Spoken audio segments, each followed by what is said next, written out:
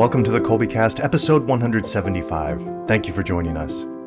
Today, Colby's Megan Lengel, a University of Dallas alumna, joins Bonnie and I to welcome University of Dallas President Dr. Jonathan Sanford.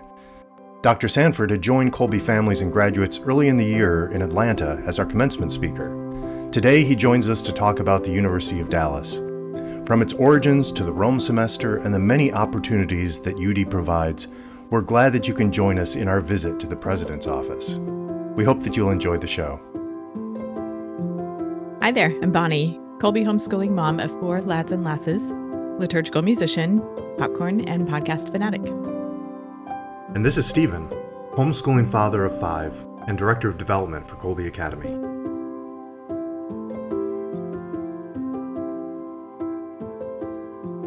Hi, Stephen. What's a good word today? I'm going with transformative today. Transformative. All right. Like it. Transformative. Okay. I don't know if that's actually a word. I might have just made that up, but transformation, transformative, something like that. I guess. Right. All right. Okay. We are happy to have with us Megan Lengel, Colby's Chief Academic Officer. Hi, Megan. Good to have you back. It's Bonnie. It's good to see you again. It's always a joy to have you visiting here with us. Today, our guest is Dr. Jonathan Sanford, the president of University of Dallas. Hi, Dr. Sanford. Thanks for coming to the Colbycast. My pleasure to join you, Bonnie. Thanks so much for having me. You're most welcome. It's good to have you here. We have many Colby graduates who are now students at University of Dallas or alumni of both institutions. So it's a longstanding friendship and partnership that we're happy to celebrate today and hear more about. Let's get to know you a bit first. Would you tell us about yourself and your background and your own experience as a student coming up through a Catholic post-secondary institution? Yeah, thank you. And let me just say, I love having Colby graduates at the University of Dallas, and they're shining examples of what we are working towards with all of our students at the university. So you guys do a fantastic job with the education that you provide. And I was so privileged to address the graduating class this past, I think it was June, and do that in person. So it's a wonderful institution of which each of you are a part. So my background, this could be very long or very short. I'm from Indiana, South Bend, Indiana, to be precise, originally, and fell in love with the approach that Colby takes, classical education, because I went to a 7 through 12 classical education school called Trinity School at Greenlawn, and had many wonderful teachers there. And I went to a Catholic university in order to study basically classical literature. So I was in a Greek and Latin program called Honorum Artis Baccalorum. It was 4 years of reading great literature in Greek and Latin. And I picked up philosophy as a second major along the way and loved it so much that I decided to continue to study philosophy with the only aim in mind of teaching. And I thought, well, it would be great to teach on the college level. Maybe I'll teach on the high school level. I really didn't know. I didn't have aspirations really beyond that, other than being a good husband and father. So my wife and I were actually married after our sophomore year of college, which I know is rather young, and but we had both made our way together through this classical education 7 through 12 school and had known each other for a long time, and had our first child shortly before our senior year, and now have 9 children and 4 grandchildren. And along the way, I rowed in college. I was asked to try out for the basketball team where I went, but thought that would be a lot of bench time for me. It was a D1 school, and really enjoyed rowing, and picked up a lot of odd jobs along the way. I was blessed with a great scholarship, and so was my wife. But once we were married, expenses kept mounting, and I continued to do that. So I painted professionally through high school and college and most of graduate school, eventually having my own company, and did that during breaks and summer times, and I suppose that's a part of my story. But I really fell in love with the classical tradition, and when I was in graduate school, I really worked to wed the love that I had for Aristotle and Plato and the great tragedians and others from the Greek tradition with the Catholic philosophical tradition. I'm a huge admirer of St. John Paul II, and found my way thinking seriously about and studying early phenomenology because of his own work, that is JP2's work with Max Scheler, who was a German phenomenologist. And once I completed my dissertation, which was on Aristotle and Scheler, I taught at Fordham University on a postdoc, and then taught at Franciscan University of Steubenville for 13 years. And along the way, I started different things. I was in a lot of different leadership positions, president of the graduate student philosophy body at where I did my PhD, and then at Franciscan, I was chair of the Department of Philosophy after about 3 years, and kept taking on progressive leadership roles while continuing to teach more or less full time. And I still teach, even in my role as president. And I love the thought of St. Thomas Aquinas, Aristotle, but I teach a wide array of works of philosophy and sometimes literature as well. I'm sorry, I should say that I've been at the University of Dallas now for about a little more than 8 years. So I started as the dean of the undergraduate college and then was provost, and I've been president for 2 years. And I fell in love with the University of Dallas. I quickly saw was my intellectual home, and the vitality of the faculty and the engagement of the students is what I had been looking for throughout my career. And I'm here to stay. This is a truly unique and distinctive and excellent Catholic liberal arts university. That says a lot, because you have some fierce weather to contend with, some heat down there. That says yeah, a lot. but September through May is pretty awesome. Yes, that's true. That is true. That's true. Yes, I'm glad you mentioned speaking to our graduating class of 2023.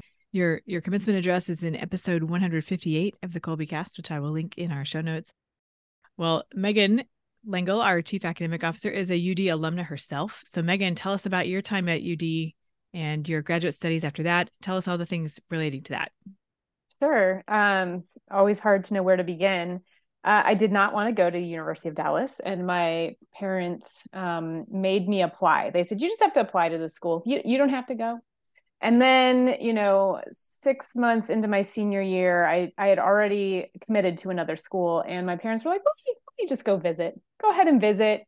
I knew some kids that were there from a Catholic camp I had been to in Wisconsin at one point. I grew up in St. Louis. So I went, and I had just the most wonderful time. I was able to understand why my parents wanted me to apply there, and I connected with the kind of students that were there. So I ended up not getting a refund from the previous college I had committed to, but went ahead and decided to go to UD. And I had been given a very good amount of scholarship money, so it made the financial decision easy for me. It was a difficult transition for me because I had gone to a traditional Catholic school, unlike Dr. Sanford, where he had a classical education prior to something like UD. Mine was very traditional. It was a very good all-girls Catholic school. It had a very good reputation. And I was prepared well for the workload or the amount of work, if you will, but not the type of work, that deep thinking, the reading, the dense reading that you had to get through. And I'm sitting here at Colby Academy going, oh my gosh, if I had had that in high school, I would have been so much more prepared for a school like UD and gotten even more out of it. And, as you get older, you get wiser, and you really appreciate what you had when you were younger, as far as being at University of Dallas and the experience of going on the Rome semester. So what was interesting about my experience at the University of Dallas is I ended up being a physics major. So we're kind of oddballs there as science majors at UD. But it really formed me in how important the sciences were, even to a classical education institution such as University of Dallas. And the way they approach it was so solid. It was a really, really rigorous science experience for me as an undergraduate. I got into the University of Oklahoma's meteorology program, which is pretty competitive to get into. Ever since Twister came out, there's lots of meteorology majors now. So, but it was very competitive to get into. I did get into that. I also got into a research experience for undergraduates program at OU the summer between my junior and senior year at UD. And that was also very formative for me and just helping me to decide what my career would be. Well, fast forward, I ended up not doing anything with my meteorology degree. I got this job at Colby Academy. And that happened after my husband and I moved to California. And I met him through the meteorology program. And he had a job out in California. This is before you could work remotely. And so I met our executive director at the time, and he offered me a job until I could find something else, he said. Well, then I ended up helping to redo all of Colby Academy's math and science curriculum, basically from the ground up. It was something they were looking to do. They needed somebody who had that background. And so I found myself falling back on that physics degree that I had from UD, and just all the formation that I had there could kind of just get integrated into the curriculum as I, was helping to rewrite it. And then I was there for probably 8-9 years. And then we decided to start this online school. So I found myself taking that piece over. And of course, that's what I do now. And we've been doing that for about 11 years now. So. Can I highlight 3 things that Megan just said, Bonnie? Please do. Yeah. So one is, she was a science major. And I think sometimes when people hear of a liberal education or a liberal arts school or classical education, they're not thinking of the sciences. But in point of fact, the original 7 liberal arts are predominantly science and math-based forms of reasoning. And we require all of our students to be able to think mathematically and scientifically. And our second biggest major is actually biology at the university. And biology and chemistry and physics and a number of other majors that are related to those fields are really exceptionally pursued here. And we have, for instance, one of the highest med school placement rates in the country. Now, we are very strong in the humanities, but humanities and liberal arts are not the same thing. The liberal arts includes the humanities, but definitely needs to include scientific thinking. The second thing that she mentioned that I really want to emphasize is the opportunity to have a research component or an internship or to work with people outside of the university through the collaborations we've built up between our faculty and those other institutions. So one of the reasons we're so successful getting students into PhD programs or right into the corporate world or into medical school or what have you is because our regular faculty are teaching them. It's not research assistants such as you would find at a large institution. We have outstanding faculty working directly with the students, and then they've got a network of faculty outside of the University of Dallas, and we've built up many pathways for students to have exposure to their fields on a broader plane, and that's proven really invaluable. And then the third thing is what she began with. She received a really generous scholarship at the University of Dallas. 98% of our students receive significant financial aid, and our sticker prices is one thing. The actual cost of attendance makes us competitive with most state institutions. When you look at the average cost, which is under $30,000, including room and board, and that's something that I think it's important for parents to bear in mind. Many universities do this, where there's a sticker price, and then there's the average price. So look to the average price, and don't let the sticker price scare you. We've got generous donors who have been building up scholarships, and we participate in a whole host of other opportunities to bring that price into a manageable level. And we do look at the size of one's family. We have a special program this year because they changed the FAFSA, where if you've got another child in college, we're offering a $5,000 scholarship right out of the gate if you're applying, and that other child does not need to be a college student at the University of Dallas. That could be anywhere, and that's a way to get past what I think in some respects is an obstacle to big families applying to college because of the way in which the federal student loan program has shifted. So I think that's important for parents and prospective students to have in mind. I'm very happy to have that in mind with, just being 2 years away from having our first one in college, and then we'll have several more after that.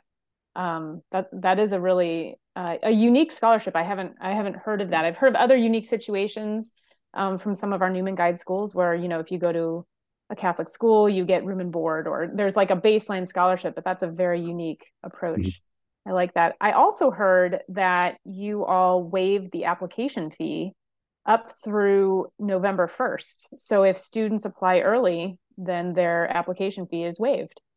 That's right. It's waived if you apply before November 1st, and this is the window. And we do fully participate with the classical learning test. In fact, I would say it's preferred in many respects, although the ACT and the SAT is acceptable as well. But we really want to attract students who've had a classical education. We find that they flourish in particular ways at the University of Dallas, building on the foundation that has already been laid. And as I said before, Colby graduates are ideal students for the University of Dallas. Would you recommend to students who are applying that to optimize as much scholarship opportunity as possible, should they be taking the CLT and the SAT and the ACT? Do you think just the CLT is okay? I'm also kind of asking personally, but I'm interested to know what your opinion is. That's a strategy I have not reflected on. There's no explicit advantage at the University of Dallas. So if you've done exceptionally well in one of those tests and not another, just submit the one that you've done exceptionally well in. And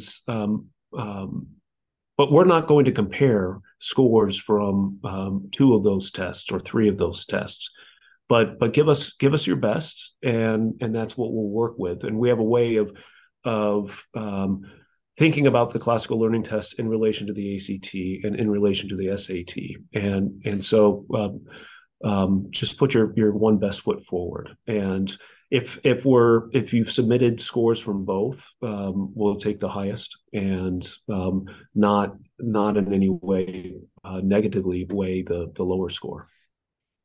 One thing that Dr. Sanford said that stuck out to me was the difference between an undergraduate program like UD that's small, where you have the professors actually teaching the courses and not graduate students. Mm-hmm. That is a huge thing for undergrads. If you go to a Big Ten school, like where I got my master's degree, I was teaching lab classes. Now, I did get some opportunities at UD to be a lab assistant. I wasn't the primary teacher, but I was in there helping kind of with the labs for some of the physics classes. And that experience really helped me when I went off to grad school and I was in charge of the whole thing. Mm-hmm. And that's how they kind of fund your master's degree when you're in the sciences anyway, when you're at a big university. But you're also in classes with, your intro English class has like 300 kids in it. And you're just not going to get that at the University of Dallas. You're going to have our small lit trad classes. I can still remember sitting in mine in Braniff Hall, and it had maybe 15 kids. Yeah, we kept those at 18. And, we're so they're intentionally small. And we put a very high premium on students and professors being able to develop mentoring relationships that are significant throughout their lives, and you can't do that in a large lecture hall. And the attention that we give to writing exceptionally well, that work requires a smaller class as well, and that really happens in the literary tradition sequence. You know. For me, coming from Thomas Aquinas College, I knew of University of Dallas was about the only other Newman Guide school I knew of when I was going to college. But for me, I think of a lot of the Newman Guide schools as these very small, relatively new schools. And so the University of Dallas is very intriguing to me because they are a faithful Catholic organization that's, compared to these other schools, large and much older than most of these schools. So I'm kind of curious how that happened. You know, what's that charism that's being carried on that they're continuing to have these great programs, this small feel, yet a bigger, older school. Yeah, that's a great question. And the University of Dallas is unique in a number of ways. So we opened our doors in 1956, and the inspiration at that time was really provided by Bishop Gorman, who was the bishop of the Diocese of Dallas. He was a classmate of Archbishop Fulton Sheen when he was at Freeburg. He had a doctorate in history. He was a great scholar. And his vision was to build a great Catholic university, one that had an international reputation.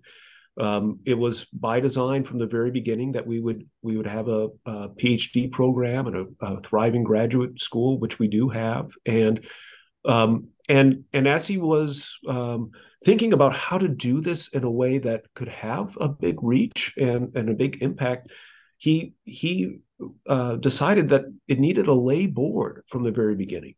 So we were never a diocesan school, even though we were founded by the bishop in collaboration with an order of nuns, the School Sisters of Our Lady of Namur. And at that time, there was a Cistercian community who had fled Hungary when their monastery was seized. They were invited by Bishop Gorman to come and serve as some of the earliest faculty members at the University of Dallas. They've had a tremendous influence on the university since its doors opened. And yet they're not providing the actual organizational elements of the university. We're independent. We also have a Dominican priory on campus, and many of those Dominican men were part of our formative years and still are. Our chaplain is a Dominican priest. We have national Dominican sisters now who teach for us, and we're just beginning the work of building a convent for them on campus. That's a relationship that has developed because so many of their community are graduates of the University of Dallas. And when I was dean, that was when Aquinas College was beginning to have some challenges, if you recall that. And I thought there might be some faculty members available, and there were, and I attracted them to the university. They're outstanding teachers. And then Opus Dei is very active in the area. Regnum Christi is very active in the area. There's a traditional Latin Rite parish that several faculty members helped found just up the street. There's a charismatic community in Irving where the University of Dallas is, and other authentic Catholic charisms that are attracted to the vision of the university and has helped the university to maintain its fidelity to the church.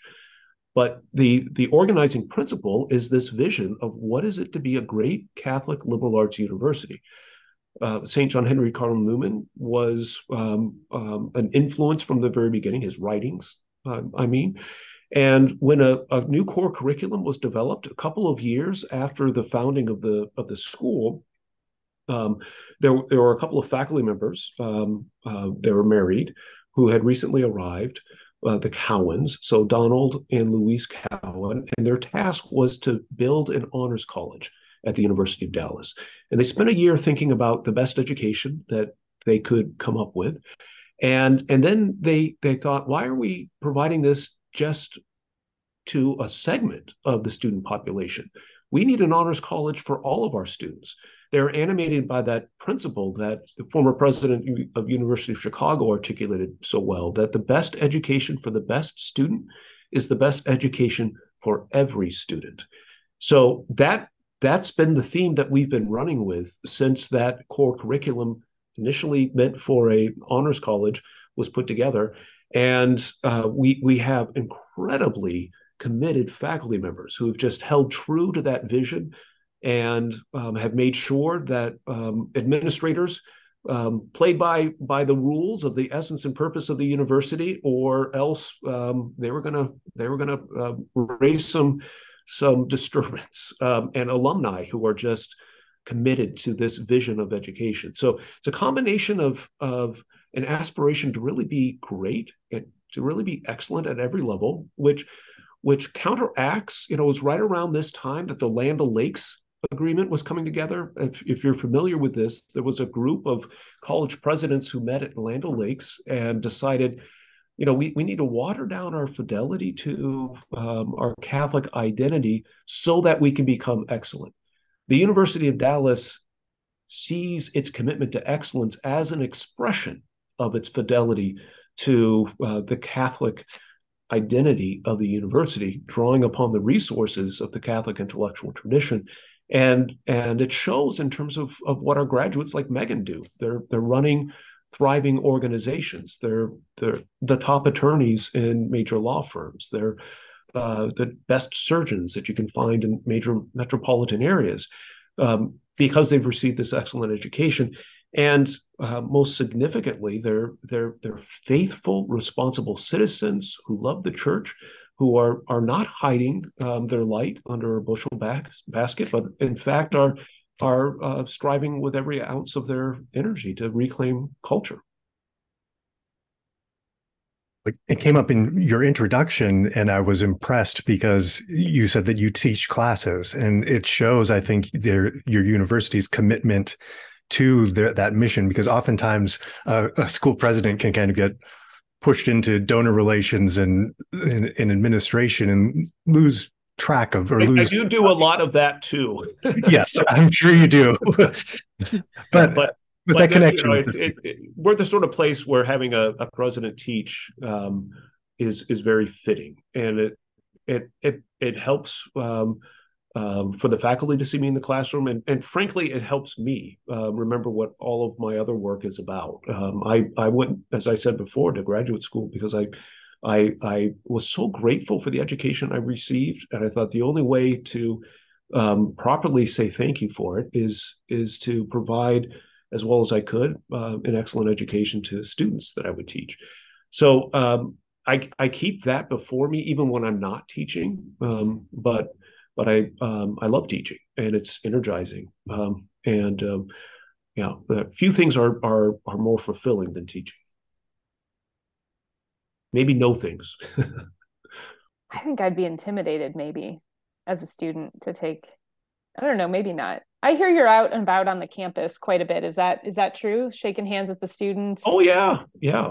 I don't try to be intimidating, but I think I can come off as pretty formal. And but I love being with the students, and they seem to like being with me. And I take my suit off and play basketball, intramural basketball with the students, and do other fun things. So I think that's important.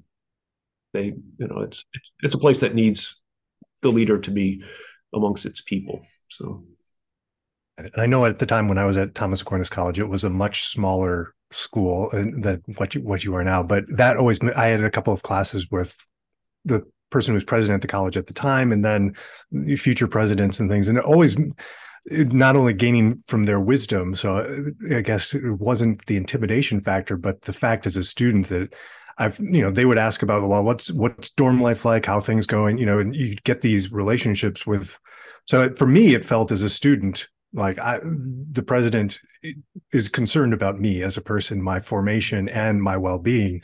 And it seemed like it was beneficial for him as well, to be able to hear directly from students and be able to interact with what's actually going on, the work of the school. So, well, you've had a string of great presidents at Thomas Aquinas College, and it's not just asking and seeming interested. I'm sure they really were interested. I really am interested. I feel a kind of fatherly care for the students. I know I'm not their father, except in the case of one current student and one who just graduated. And I've got some nephews and nieces here, but we don't have a religious community that's providing that sort of paternal dimension. We do have a great chaplain, but as a secular president or a non-religious, it's really important to show what I do have, which is I am a dad and a grandfather, and they appreciate that. Yeah, right. It's really one of the things that always struck me going off to college. It's suddenly like, boom, you're away from your family for many of them, and without good leaders. So, but I've again heard just wonderful things about the University of Dallas as far as having good mentors and having father-like figures and such that from the faculty and the staff there. Yeah, and mother-like figures. We've got some great figures, faculty, and something that Megan wouldn't have had on campus now. We have a shrine to Our Lady of Guadalupe, which was installed in 2014. And in my first year of presidency, I worked with our bishop to consecrate the whole university to Our Lady of Guadalupe. And so we're under her patronage, and that maternal care is absolutely essential to our identity now. I have the beautiful prayer card that was passed to me from the alumni director, I think, of that shrine. So, yeah. Well, that's important. Well, when you encounter someone who doesn't realize that UD is a Catholic institution, how do you like to steer that conversation? How's that tend to go? Well, I talk about what I was just describing, just the vibrancy of religious life on campus, and explain that we have just within our own Church of the Incarnation, which is our chapel on campus, 2 masses every day, Eucharistic adoration every day,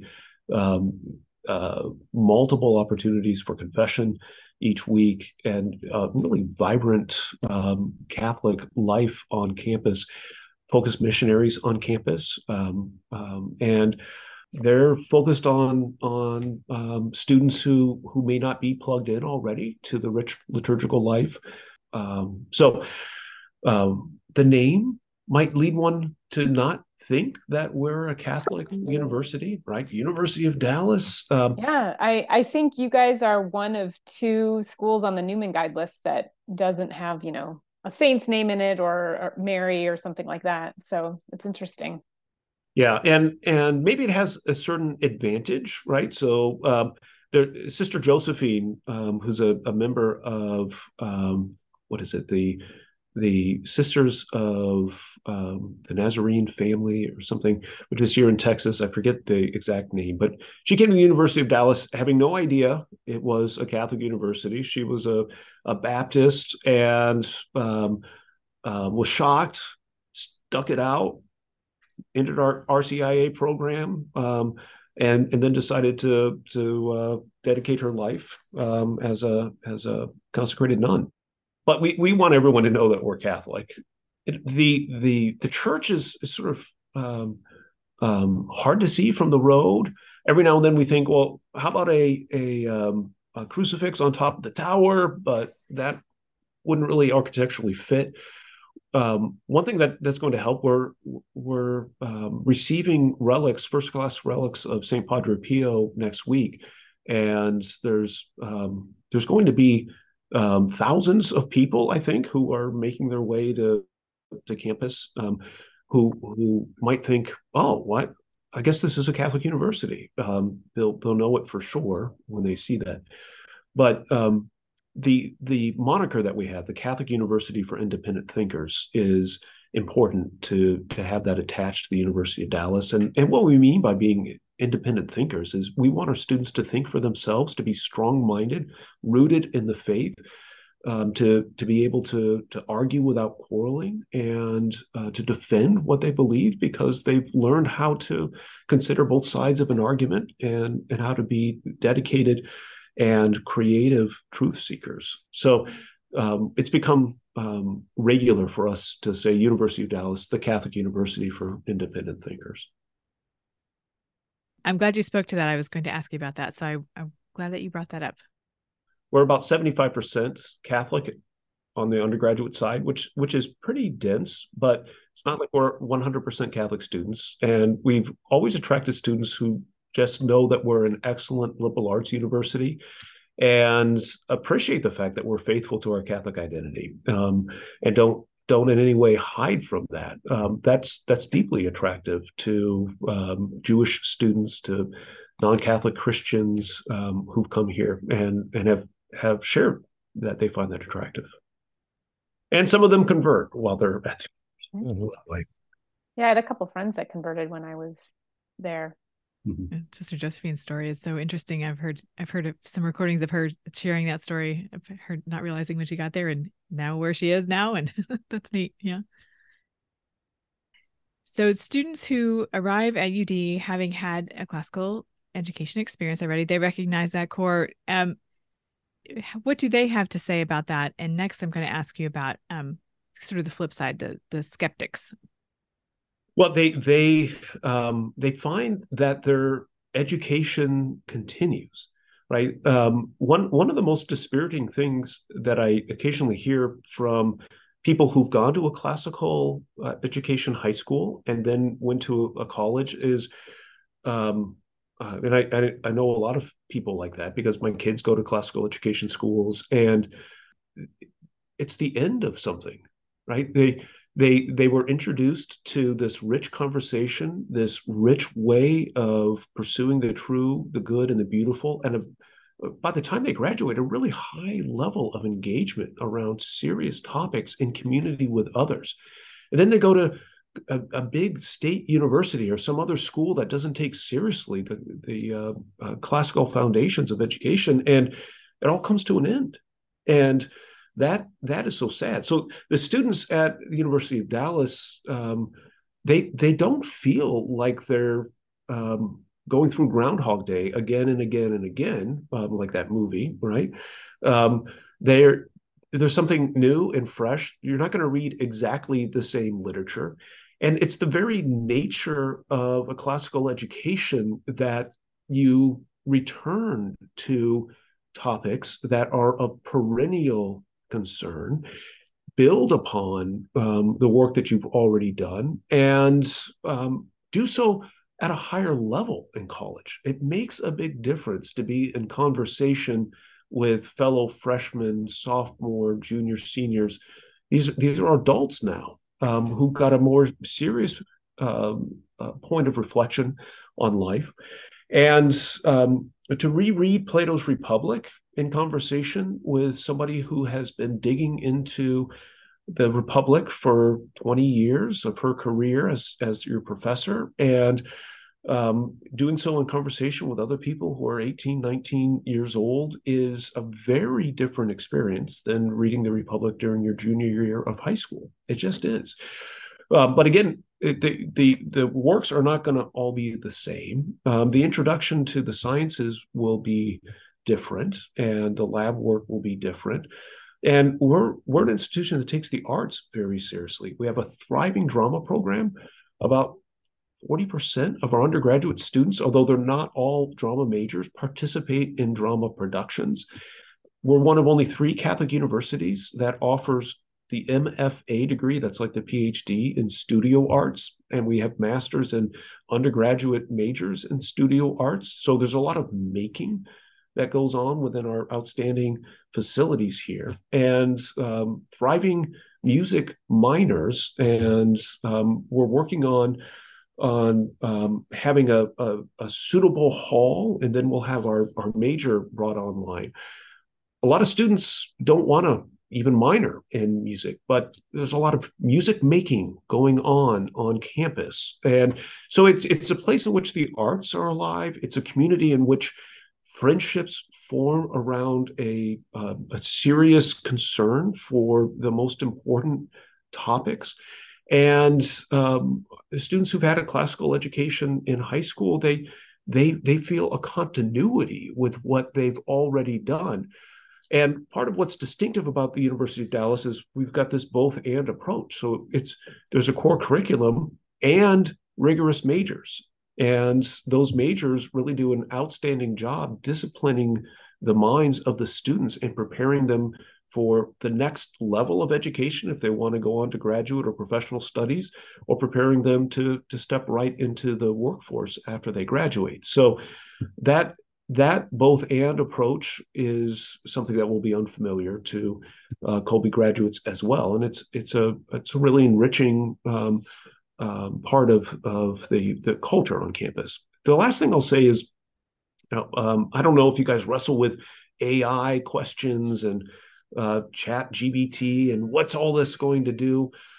I am absolutely convinced that those who have received a classical education and really flourished in it, even on the college level, will be the best positioned to navigate a future that will have whole new careers for people who think creatively, who are articulate, who write well, who are rooted in a tradition, who understand what it is to be truly a citizen, who have a sense of their own history. They're the ones who are going to thrive in the future in ways that those who've had a very narrow technical degree are going to be at a real disadvantage. That's an increasing topic of conversation, becoming more and more a part of life. So I'm glad you brought that up. That's a good point. Yeah. Okay, so for skeptics or folks who wonder why students would want to study the classics again after having been through them once as high schoolers, you've touched on this a bit. When you encounter that, I'm sure it's not uncommon that you hear that question, and you've answered it quite well already. But if there's anything else you want to add to that, feel free. If one thinks that, okay, I've had my classical education, now I'm done, you sort of miss the point, because a classical education is an education that takes a lifetime to grow into, and deepening it and spreading your intellectual and moral wings in new and challenging ways will only enable you to live into that education more deeply.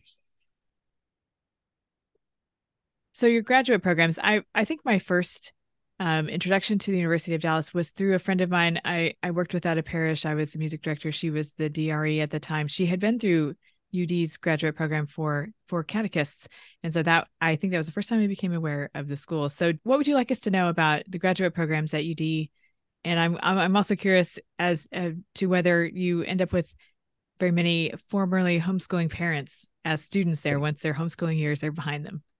We actually do have a fair number of graduated homeschooling parents, homeschool alumni parents. I'm not sure how to describe them.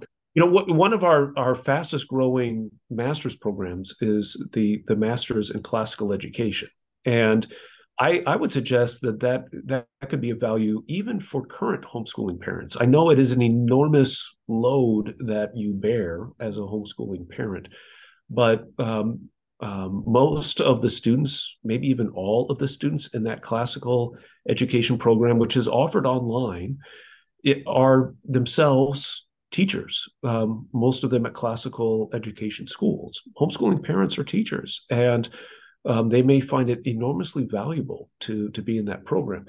But we also, you mentioned the program in ministry and evangelization, catechetics.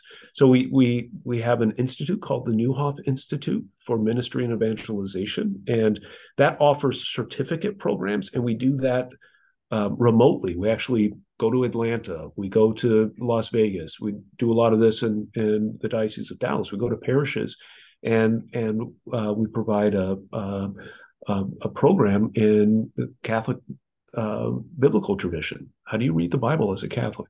A program in the systematic theology, and then we offer full bore theology master's programs out of our Department of Theology. Many other programs. We have PhD programs, and every now and then we'll have somebody in sort of in the post kids have graduated and have left the home phase of life, even in those PhD programs.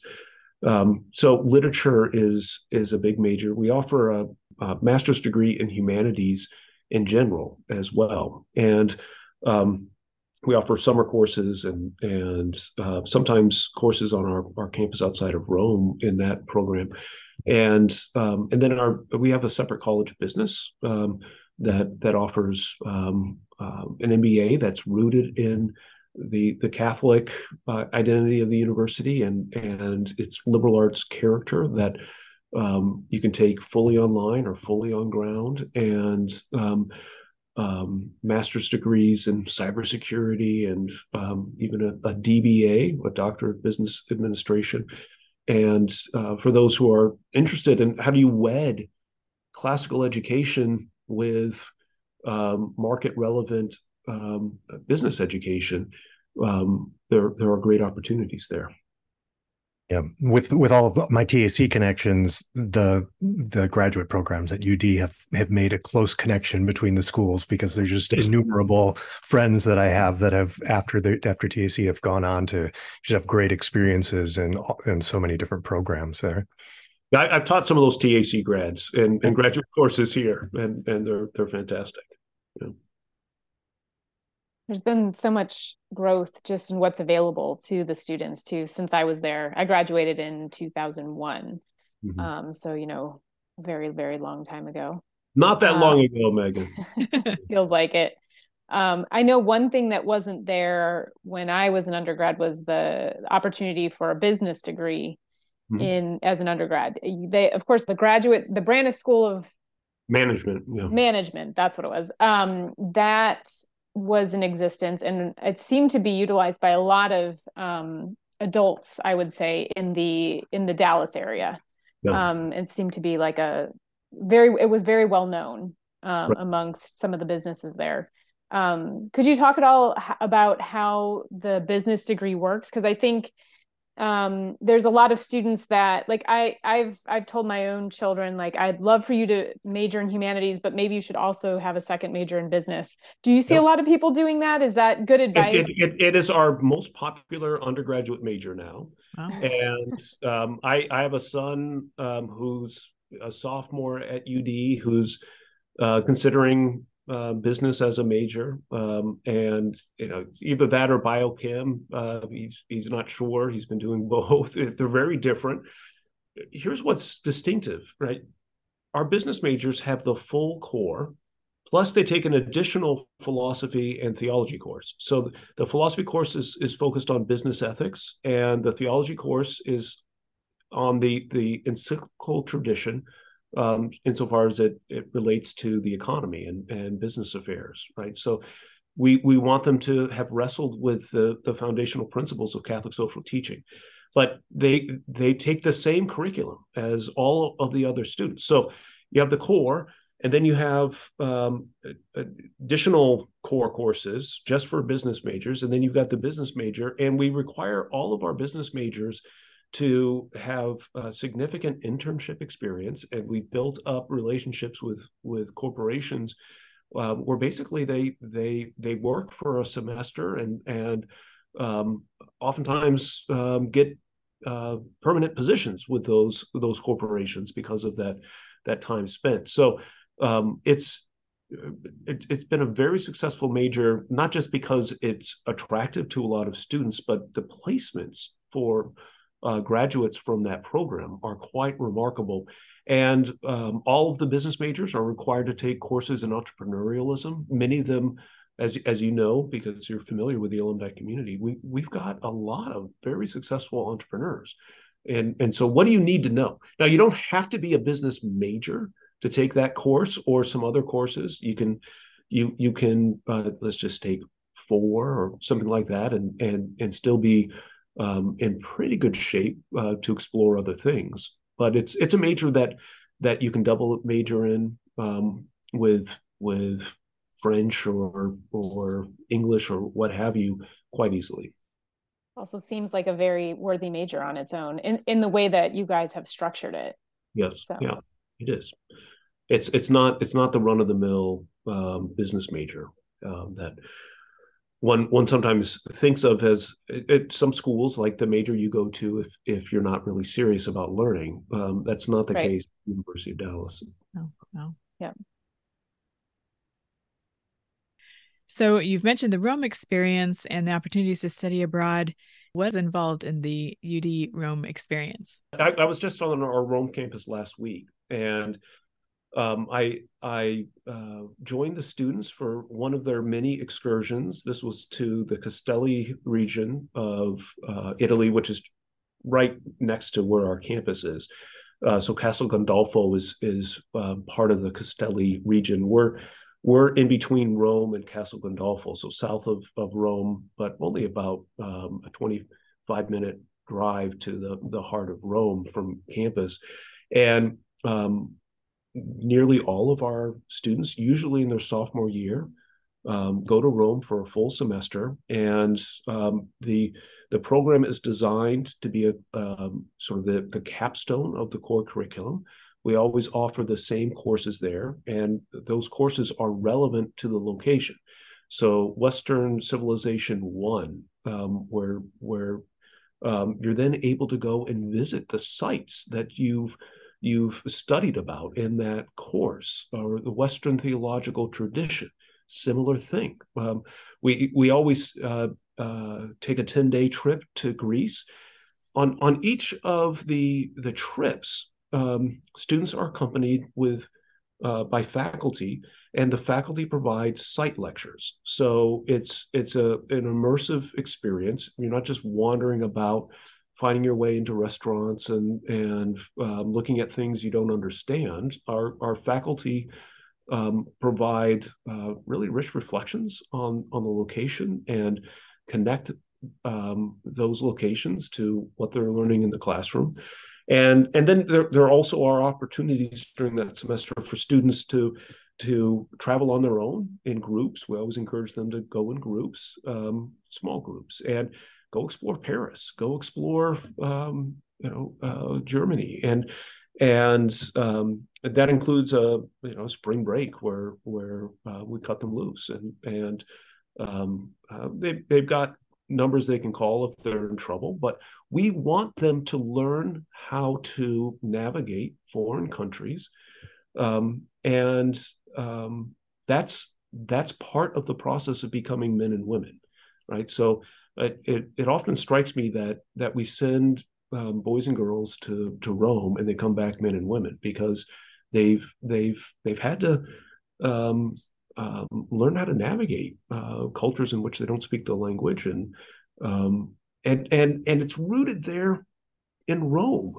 which is, of course, the beating heart of the Catholic Church and Western civilization in so many ways. So it's a the word of the day is transformative. Stephen told us it's a transformative experience for these students.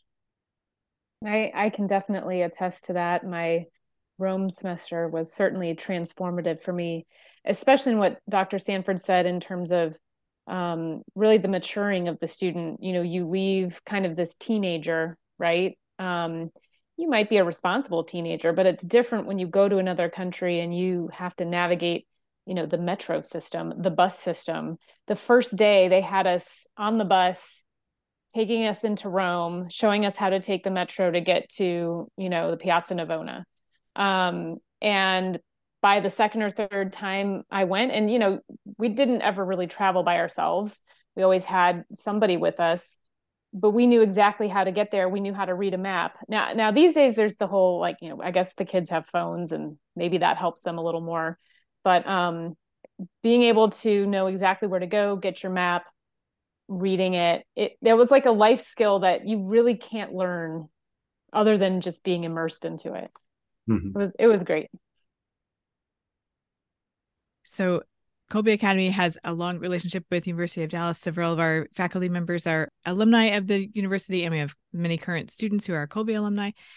There's this long-standing friendship, which is taking steps in deepening that relationship here with a partnership recently announced. Megan, would you tell us a bit about the opportunities that are available to Colby students to get to know the University of Dallas a bit better? Sure. And I can actually tie this back to the whole travel thing that we were just talking about. But Okay.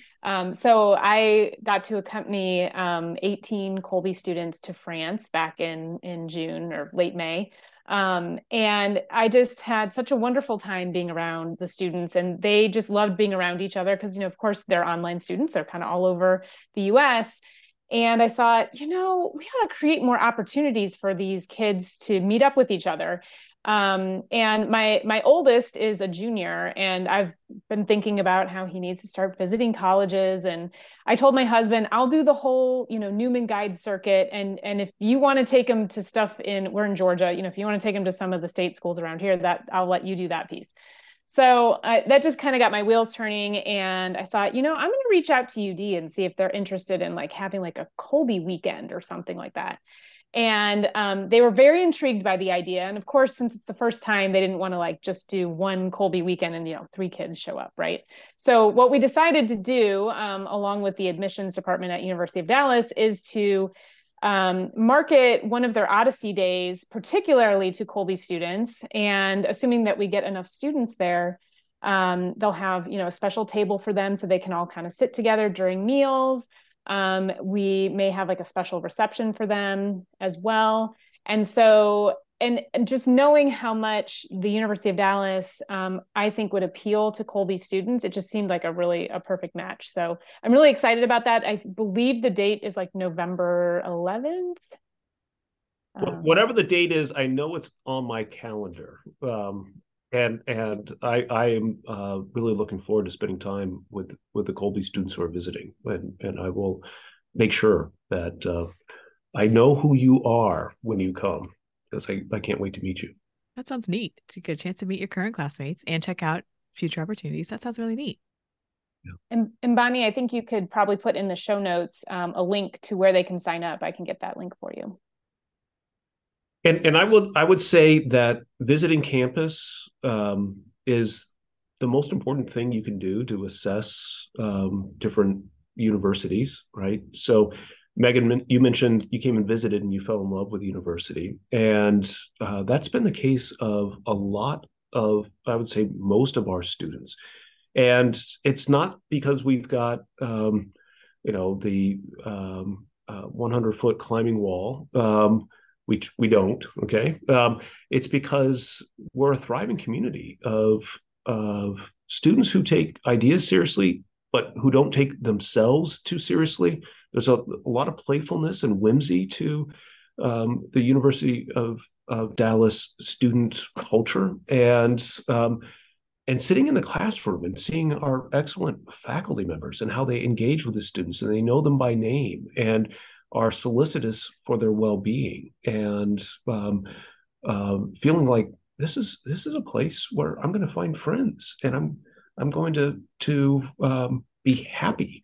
And in fact, last year, one of these national rankings had our students listed as the number 6 for the happiest students in the United States. Again, I don't know how they arrive at these results, but there's something to that. Our students, just in a natural sense, are balanced and wholesome, and looking for good ways to engage and play, and take their faith very seriously, and yet are detached from an overly somber view of themselves, and they're not fraught with the ideologies that really are attacking so many young people today. It's just not part of the culture here. So that's what I mean by just in this natural sense of being, for the most part, well-balanced young men and women who want to live lives of magnanimity and have a good dose of humility to add to that mix. And they love to play, love to poke fun at each other, love to play music, love to act, and it's a really attractive culture.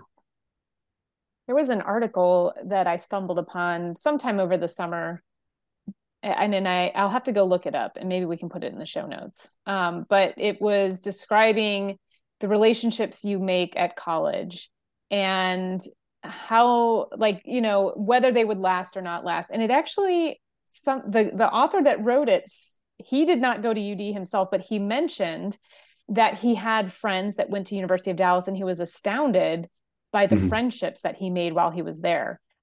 I would love to see that. I mean, it is one of the most remarkable things I've noticed about our alumni community. I mean, lifelong friendships grown out of college because, C.S. Lewis points out, friendships form when you have a common object of deep interest.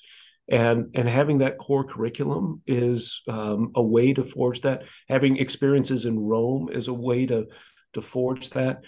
And these are friends for a lifetime that are formed at the University of Dallas. And that becomes important in secondary ways as well, like business partnerships and just having good neighbors. People want to continue to live near each other. And a lot of marriages come out of every graduating class of the University of Dallas, and they're good and holy marriages.